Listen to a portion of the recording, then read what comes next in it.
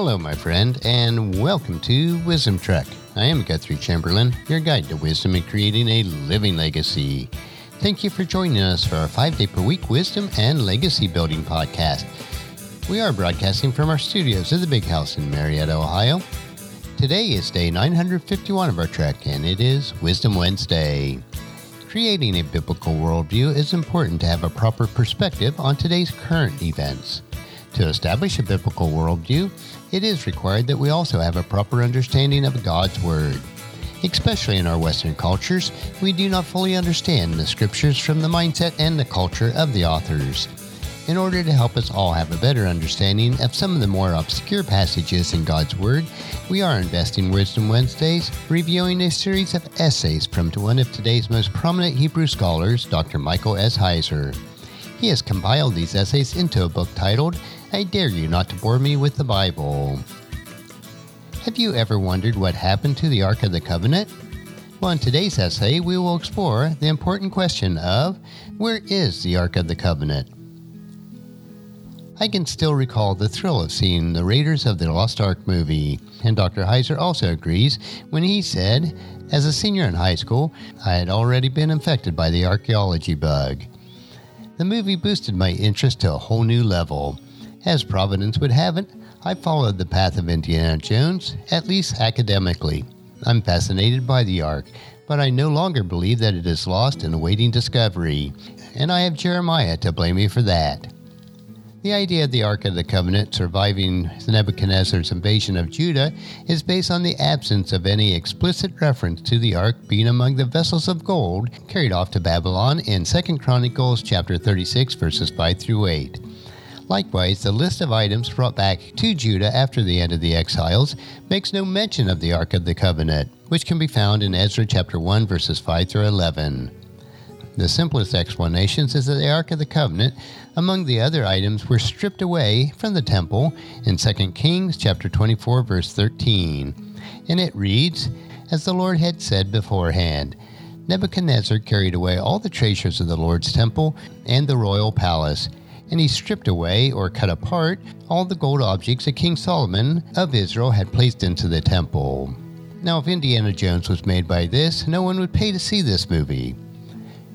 From ancient times until the present day, people have resisted the idea that God would allow Nebuchadnezzar to destroy Israel's most holiest object.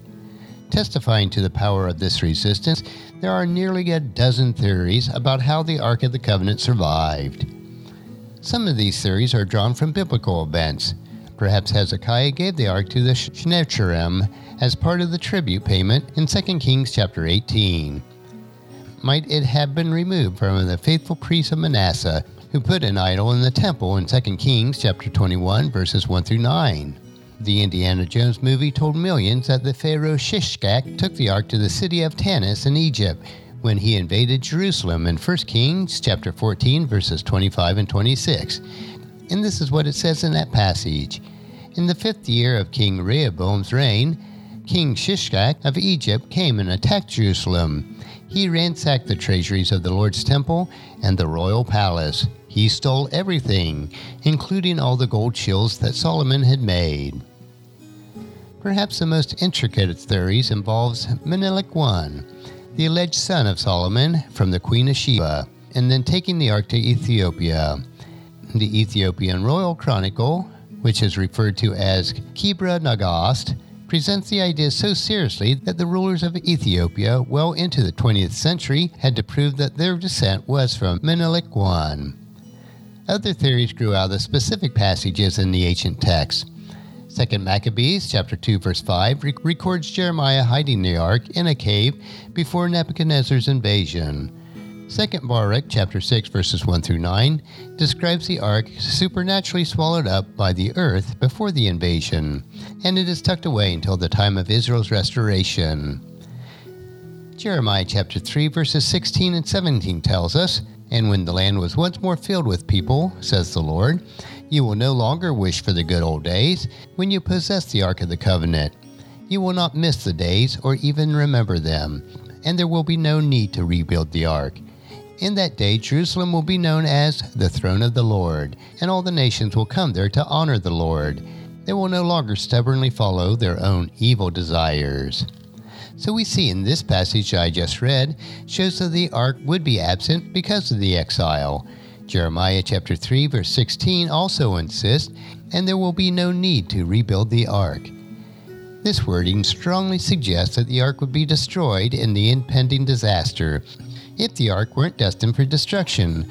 Talk about rebuilding it would make no sense at all. Jeremiah chapter 3 verse 17 reinforces this point. The ark was God's throne. He sat between the cherubims of the lid of the mercy seat. Exodus chapter 25 verses 18 through 23 and Numbers chapter 7 verse 89. But the passage speaks of one day when Jerusalem itself will be called God's throne. We read this in Revelation chapter 21 verses 2 and 3. And I saw the holy city, the new Jerusalem, coming down from God out of heaven like a bride beautifully dressed for her husband. I heard a loud shout from the throne saying, Look, God's home is now among his people. He will live with them, and they will be his people. God himself will be with them. After reading this passage in Revelation and a previous one in Jeremiah, the recovered Ark of the Covenant doesn't fit in this picture. It would be a disappointment if it was discovered. And that will include our essay for today. Next Wisdom Wednesday, we will continue with the Old Testament book as we look at Dr. Heiser's next essay titled, He, Him, Me, Myself, and I. I believe that you'll find this another interesting topic to consider as we build our own biblical worldview. And tomorrow we will continue with our 3-minute humor nugget that will provide you with a bit of cheer, which will help you to lighten up and live that rich and satisfying life. So encourage your friends and family to join us and then come along with us tomorrow for another day of Wisdom Trek, Creating a Legacy. If you'd like to listen to In the Past 950 Treks or read the Wisdom Journal, they are all available at wisdom-trek.com. I encourage you to subscribe to Apple Podcasts or Google Podcasts so that each day's trek will be downloaded to you automatically. And thank you so much for allowing me to be your guide, your mentor, but most importantly, I am your friend as I serve you through the Wisdom Trek podcast and journal.